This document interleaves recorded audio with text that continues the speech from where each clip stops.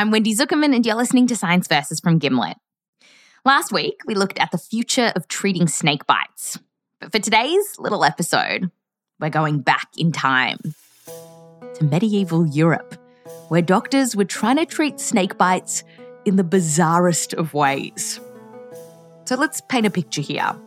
There's big castles around, peasants working the land, while the local aristocracy pranced around with pets, like squirrels. They were very popular at the time, and you would keep them on little leashes with little collars, and you would take your squirrel out for walks. Oh, you must have fun at work. The one having fun at work is Kathleen Walker-Meikle from King's College London. She studies animals in the Middle Ages. And several years ago, she was reading through these super old texts from around the 1300s. And she kept noticing one animal coming up again and again. Not squirrels, but snakes. In so many of these medical texts, I would see recipe after recipe of what to do when you've been bitten by a venomous snake. And this was weird because these nerds went into a ton of detail, page after page, about venomous snake bites. And a lot of them were living in Western Europe, which is not exactly snake central. Your chances of getting bitten by a venomous snake are very rare. It's sort of an obsession almost, it sounds like. It is. There's almost a luridness in the material. It's rather exciting if you're talking about, and here and then there's the viper and then there's the basilisk. You can almost see it's almost an escape. But, of course, some people in Western Europe at the time were bitten by scary snakes. So Kathleen wanted to know what the dickens would happen if that was you. Like, what would these European doctors do to help? And one of the weirdest treatments that she came across involved a furry friend, a weasel. So if you got bit by a snake and there was a weasel handy, so how exactly would this work? You would just split a weasel in half and apply it on the bite. What do you mean, wait, split a weasel in half? As in from the stomach across or down the head? From head to sort of down to the bottom, and you're just applying then the belly of your weasel onto the bite. By the way, if you don't have a weasel on hand, don't worry. Then you might go and apply your chickens or your pigeons. You do the same thing. Split the birdies open and whack them on the snake bite. The idea here is that once you've got those innards on the wound, the body sucks up the venom.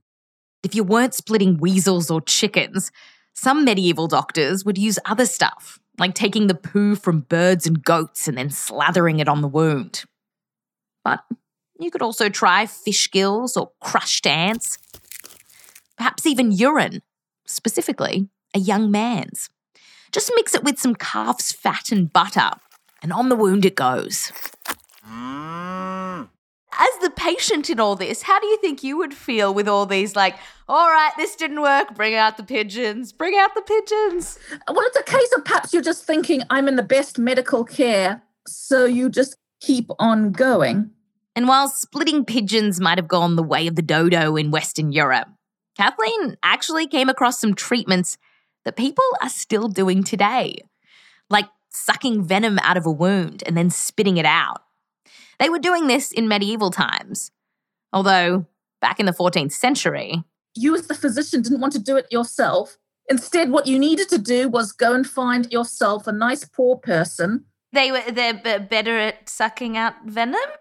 It was more a case of, I want somebody else to do this, not me. It might be dangerous. The bigger issue is that it probably doesn't work anyway. Once the venom gets in there, studies have found that most of it can't be sucked out. Plus, putting your grubby mouth on someone's open wound isn't exactly the gold standard of medicine. So, trying to suck out the venom? Not recommended at all. And what about the other medieval treatments that Kathleen dug up? You know, slicing up the weasel, plopping on the pigeon poo. Well, it turns out that the nerds holding the purse strings are getting in the way of the real work that needs to be done here. Well, I don't know if I would be able to get a research grant that would allow me to go around sort of with a pile of snakes and then perhaps a pile of chickens. And a very sharp axe as well you'll need. That's Science Versus. And if you want to know about treatments that do work, check out our episode from last week on snake bites and the search for a universal antivenom. This episode was produced by Taylor White and the Science Versus team. Find full credits in our show notes. I'm Wendy Zuckerman. Back to you next time.